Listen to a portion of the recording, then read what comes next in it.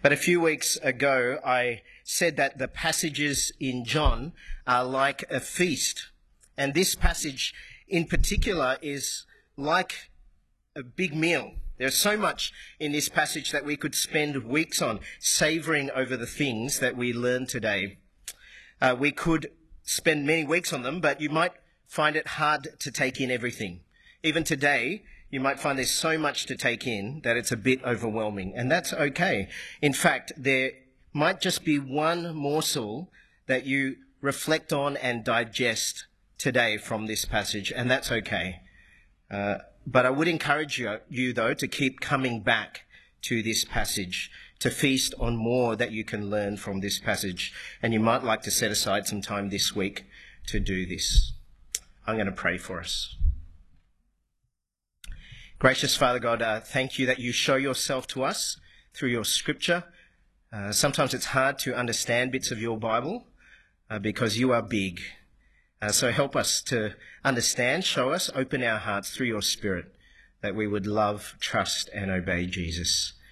Help us, give us the peace that we long for now. In Jesus' name, amen.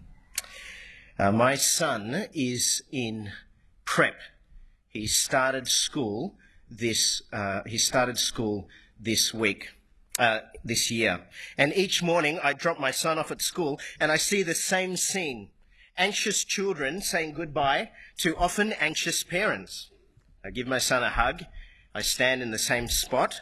And in the seconds just before he enters class, he looks into my eyes and he waves to me. And in that moment, I want to reassure him that everything is going to be okay.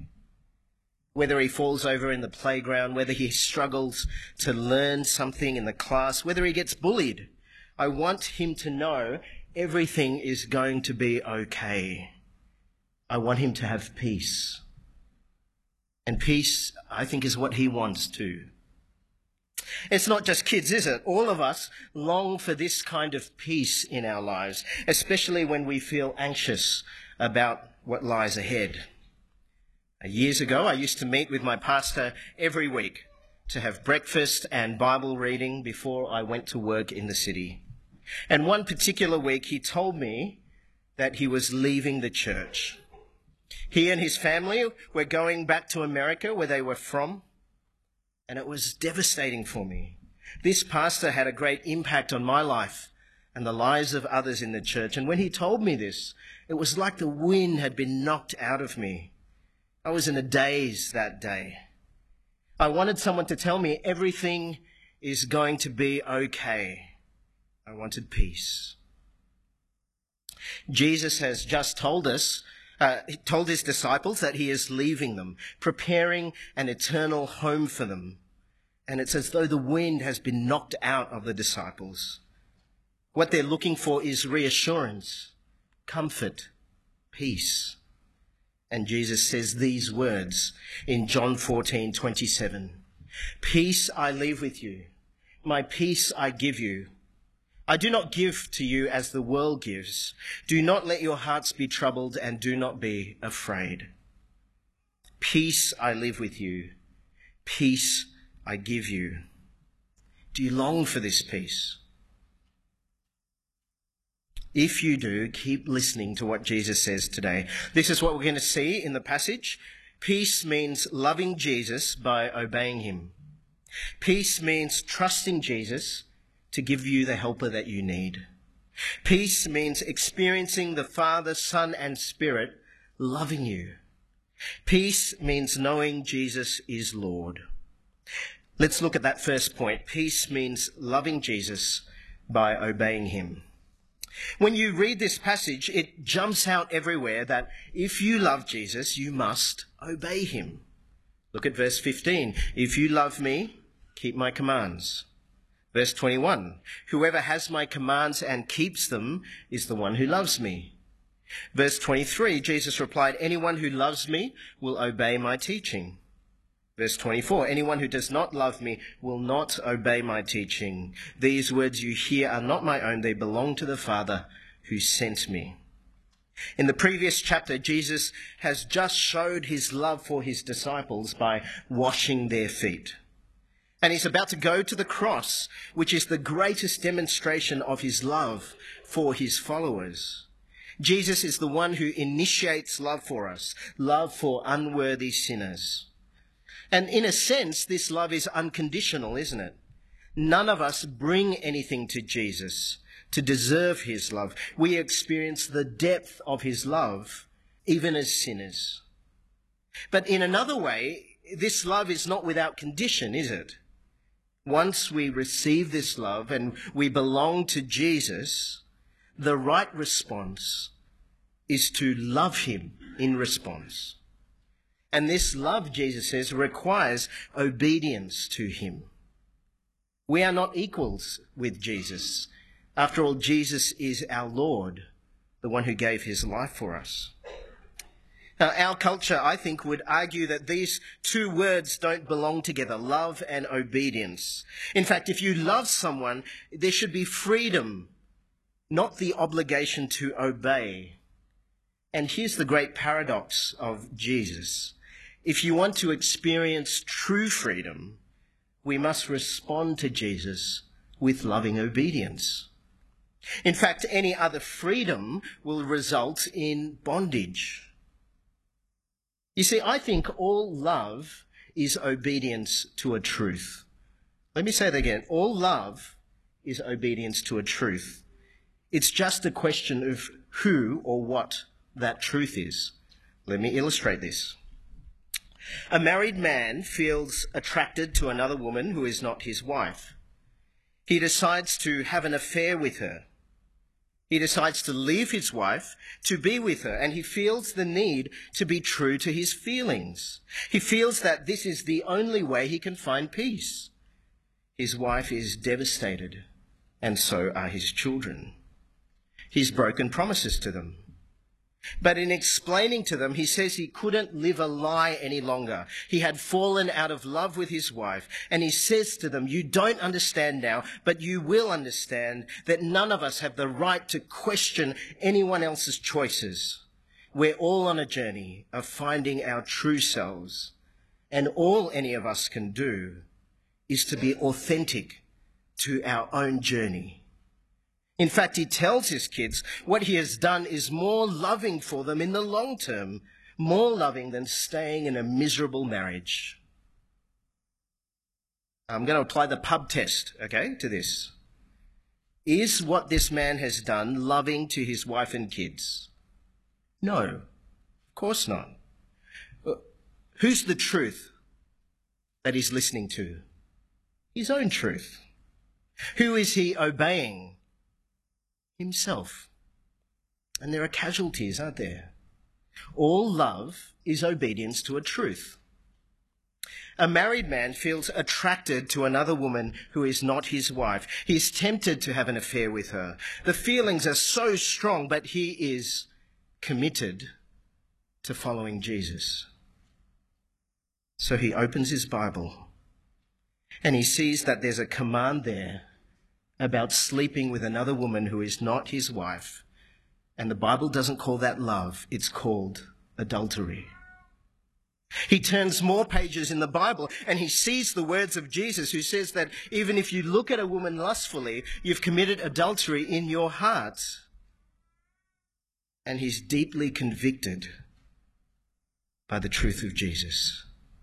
He falls to his knees and he repents and asks God for forgiveness. He turns in his Bible some more and he hears the words of Jesus talking about himself. I love the Father and do exactly what my Father has commanded me.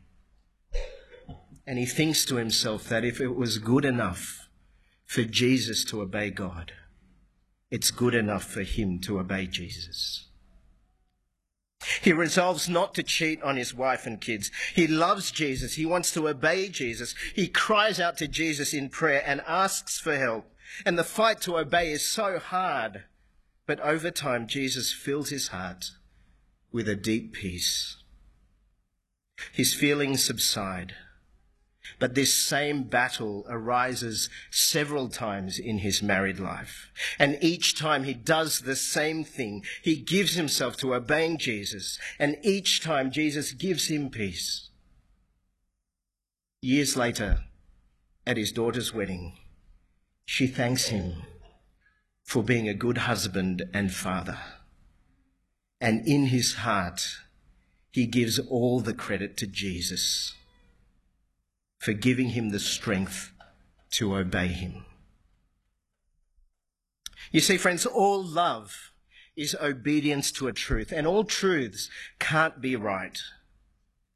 Jesus is the way, the truth, and the life. In obeying him, you will find freedom and life. Give yourself to obeying his commands. Trust him to give you the peace that you long for. But know that in your striving to obey Jesus, you are not doing that alone. You are not doing that in your own strength. This brings us to the second point. Peace means trusting Jesus to give you the helper that you need. Every morning when I drop off my son at school, he asks me before, he says, who's dropping me off and who's picking me up? You know what he's really asking? Will I be left alone at school? I think he'd love it if my wife Emma or I could be there with him during school all day, help him to fight his battles, pick him up when he falls over, reassure him when he gets worried.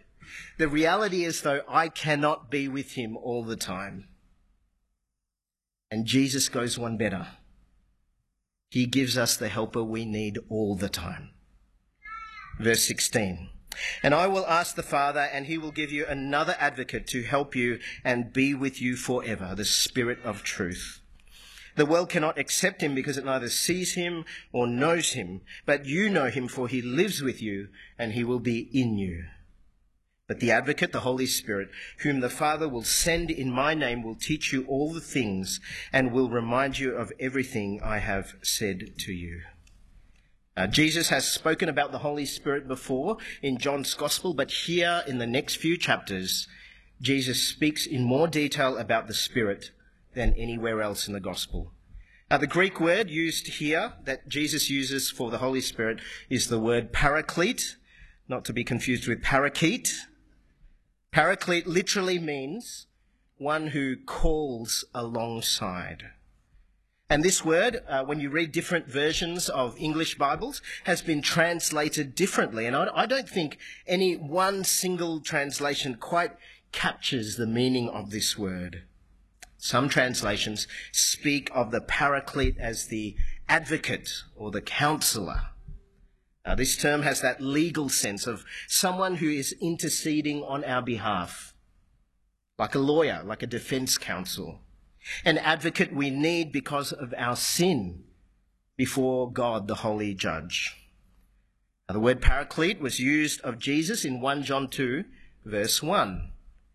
Jesus is our first advocate. He alone is the one who represents us before God because of the guilt of our sin. But here in John 14, Jesus says that he will send another advocate, the Holy Spirit. This is the one that Jesus leaves with us and intercedes on our behalf when Jesus leaves to return with his Father. Some translations prefer to translate paraclete as a helper or comforter. And that term it's warmer, isn't it, than advocate. And it fits in the context of what Jesus is saying to his disciples. They need reassurance. They need comfort that they won't be alone. And Jesus assures them that the Holy Spirit will be their ongoing source of help and comfort in their time of need, as one who, figuratively speaking, walks alongside them through all the joys and challenges of life. It'd be great if there was one word that captures all of this, but we don't have that word. The point is, trust Jesus not to leave you alone in the world.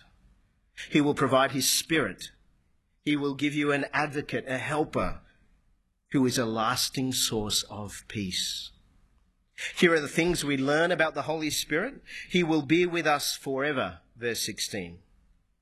The world will not see or know the Spirit, but believers will know the Spirit, verse 17. The Spirit will actually live within a believer, and the Spirit is a person. for Jesus refers to the Spirit in these chapters as He. Now, here's a question. How do you actually know if you have the Spirit? You know, if you can't see the Spirit, the world would say that seeing is believing. If I could see the Spirit, then I would believe in Jesus. But the Bible says it's the other way around. Believing is seeing. If you believe in Jesus, it means you can see the Spirit at work in your life. And so we're going to see in the chapters ahead of us, one of the main things that the Spirit does is the Spirit comes into our life and teaches us about Jesus. There's a hint of it in verse 16. But the Advocate, the Holy Spirit, whom the Father will send in my name, will teach you all things and will remind you of everything I have said to you. One of the main roles of the Spirit is as a teacher, a kind of coach in your life who comes alongside you and teaches you not about himself, but about Jesus. So how do you know if the Spirit is at work in your life? I would say the question is, how important is Jesus in your life? How much do you know him? How big is he in your life? How much do you appreciate how he has rescued you from sin and from death? How much do you factor him into your decisions? The more evidence there is of Jesus in your life, the more evidence there is that the Spirit is at work in your life. One of the tests, I think, is whether you obey Jesus. But where do you get the strength to obey Jesus from? I think it's the Holy Spirit who provides you with that strength. Here's how the Apostle Paul puts it in 1 Corinthians 12.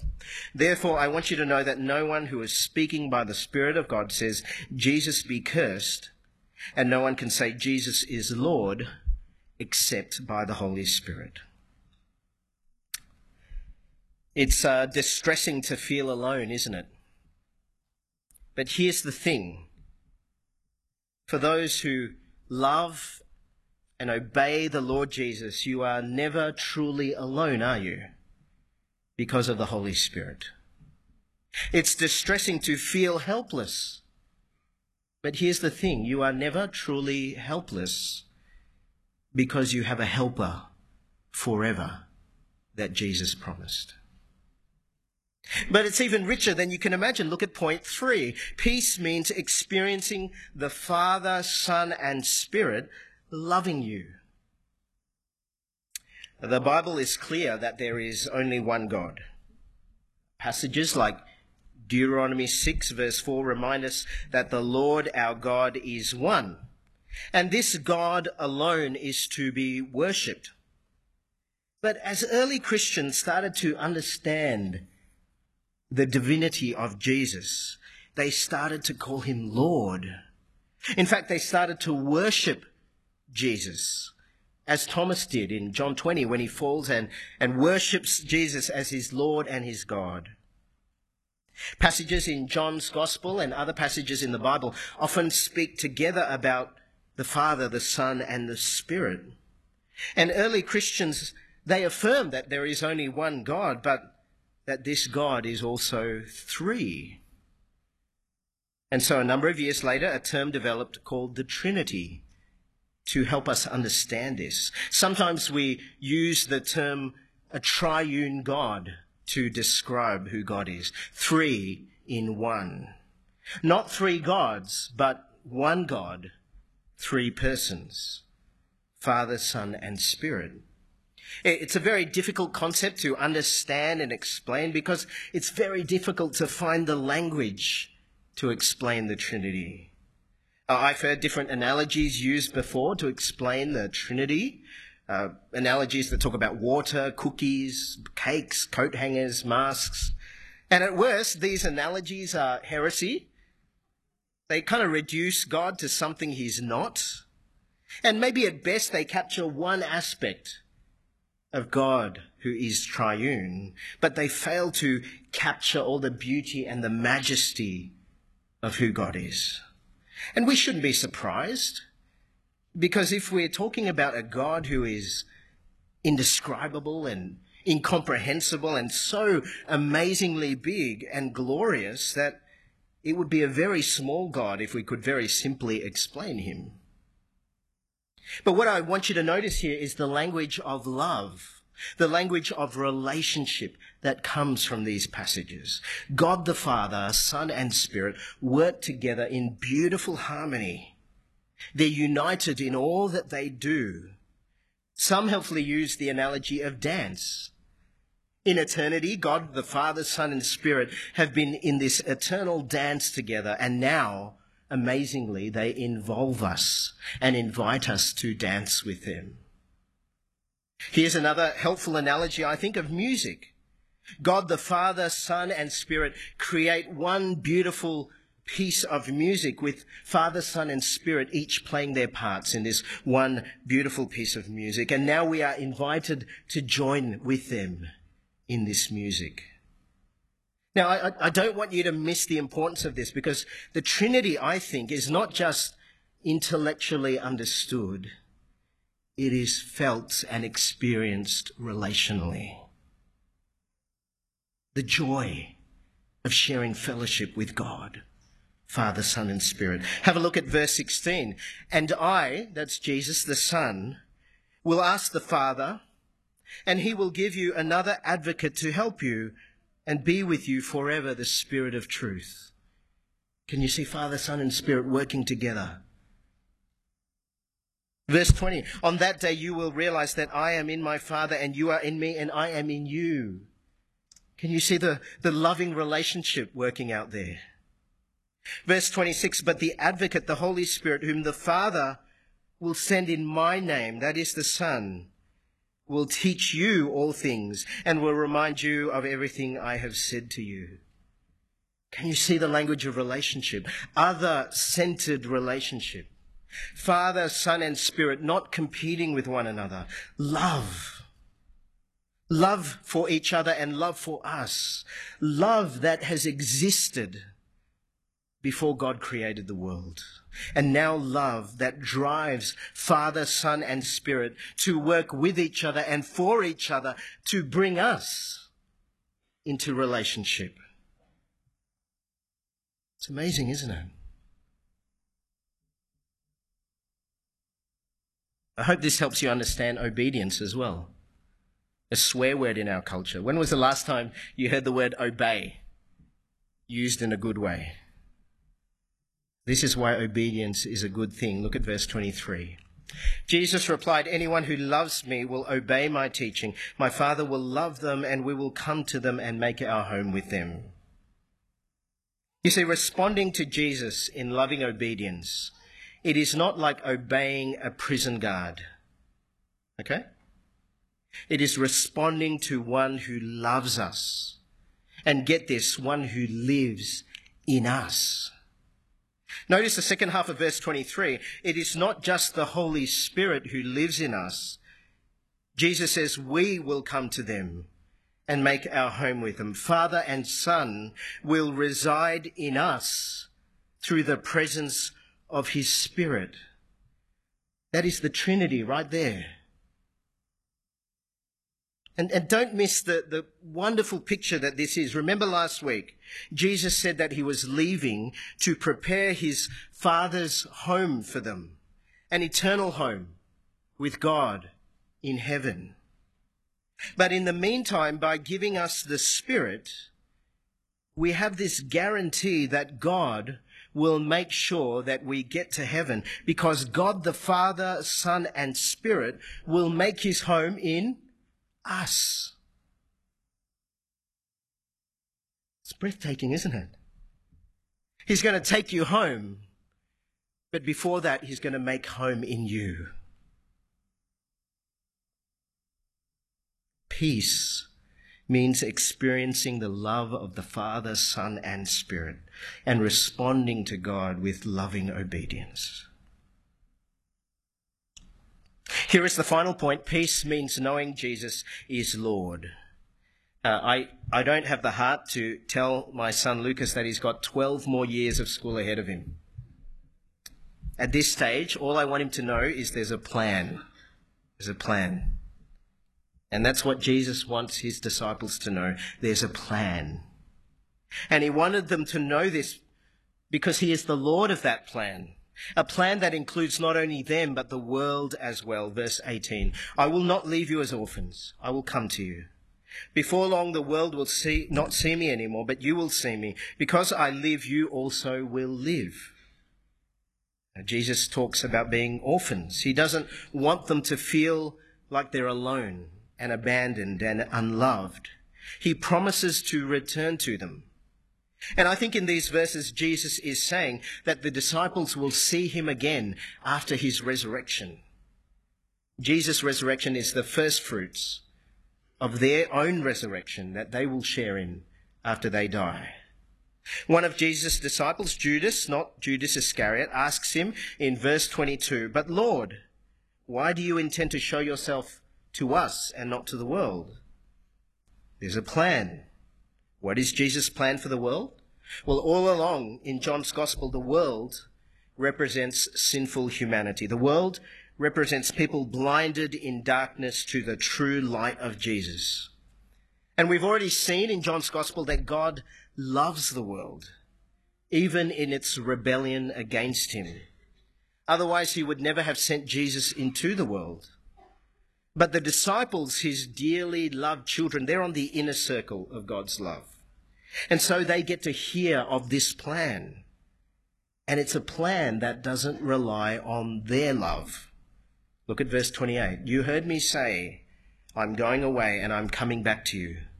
If you loved me, you would be glad that I'm going to the Father, for the Father is greater than I. I find this verse heartbreaking because the disciples they're so concerned about themselves in these chapters. And they never really give a second thought to what's good for Jesus. If they did, they would give thought to the pain of the cross he's about to face. If they truly loved Jesus, they would desire what is better for him. And what that is that he would return to his Father and enjoy the greatness that he had before he came into our world. This plan does not rely on the love of Jesus or the love of the world. It relies on the love of Jesus. Verse 29. I've told you now before it happens, so that when it does happen, you will believe. I will not say much more to you, for the prince of this world is coming. He has no hold over me, but he comes so that the world may learn that I love the Father and do exactly what my Father has commanded me. The plan for this world is that the world would see the lordship of Jesus. And where is the world going to see this? At the cross. At the cross where Jesus wages war on the prince of this world, Satan. At the cross where Jesus disarms and defeats his power through his triumph of his death and resurrection. And what is driving this display of power is love. Love of the Son for his Father. Obedient love. Love that existed before anything else was created. And a love that is displayed for us in no greater way than in his death for guilty sinners like you and I. This is your Lord. This is the one you sing about and worship. This is the one who gives you peace. I want to put all this together as I finish. Might be a bit overwhelming, so I just want to give you a few things to think about in response. Okay, 3 things. Next time you feel alone. Next time you feel that there is no peace in your heart. Next time you feel that obeying Jesus is too hard, I want you to do these 3 things, right? First thing is I want you to go outside and I want you to look at the stars. I want you to meditate on who made those stars. Think about God the Father without beginning or end. Think about God the Son, through whom everything was made and for whom everything was made, including those stars and including you. I want you to think about God the Spirit hovering over the waters of creation before those ancient stars even came to be. And as you look at the stars, what I want you to do then is think about the cross. God set his heart on you before the creation of those stars. And then God the Father, Son, and Spirit set a plan into motion to rescue you from sin and death, a plan that was all about love, a love that could defeat the power of evil on the cross, love between Father, Son, and Spirit extended to you to join them. And after looking at those stars and thinking about the cross, I want you to go back inside your home. But what I want you to remember is that is not your home. Heaven is your home, where you'll be united with God, Father, Son, and Spirit. But until you reach that home, God will not leave you alone. He will make his home in you.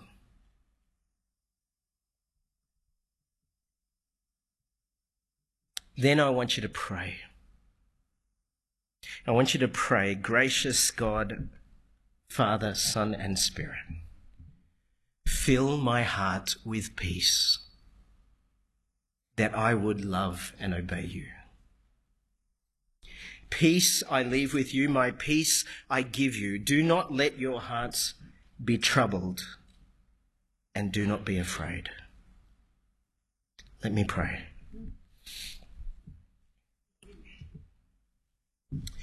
Gracious God, Father, Son, and Spirit, God, you are amazing, breathtaking, indescribable. We thank you for these words of Jesus that give us a window into how glorious you are.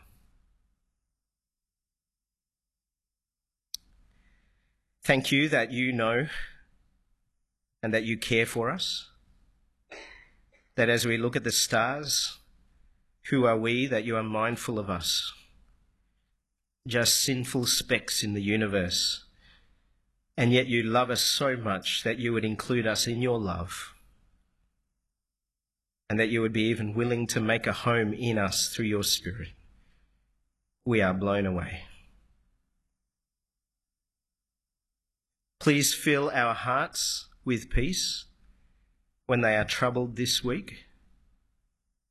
Please give us the power of your Spirit to love and obey you, to reject the temptation of Satan, to live for you. Help us, please, we pray, in Jesus' name. Amen.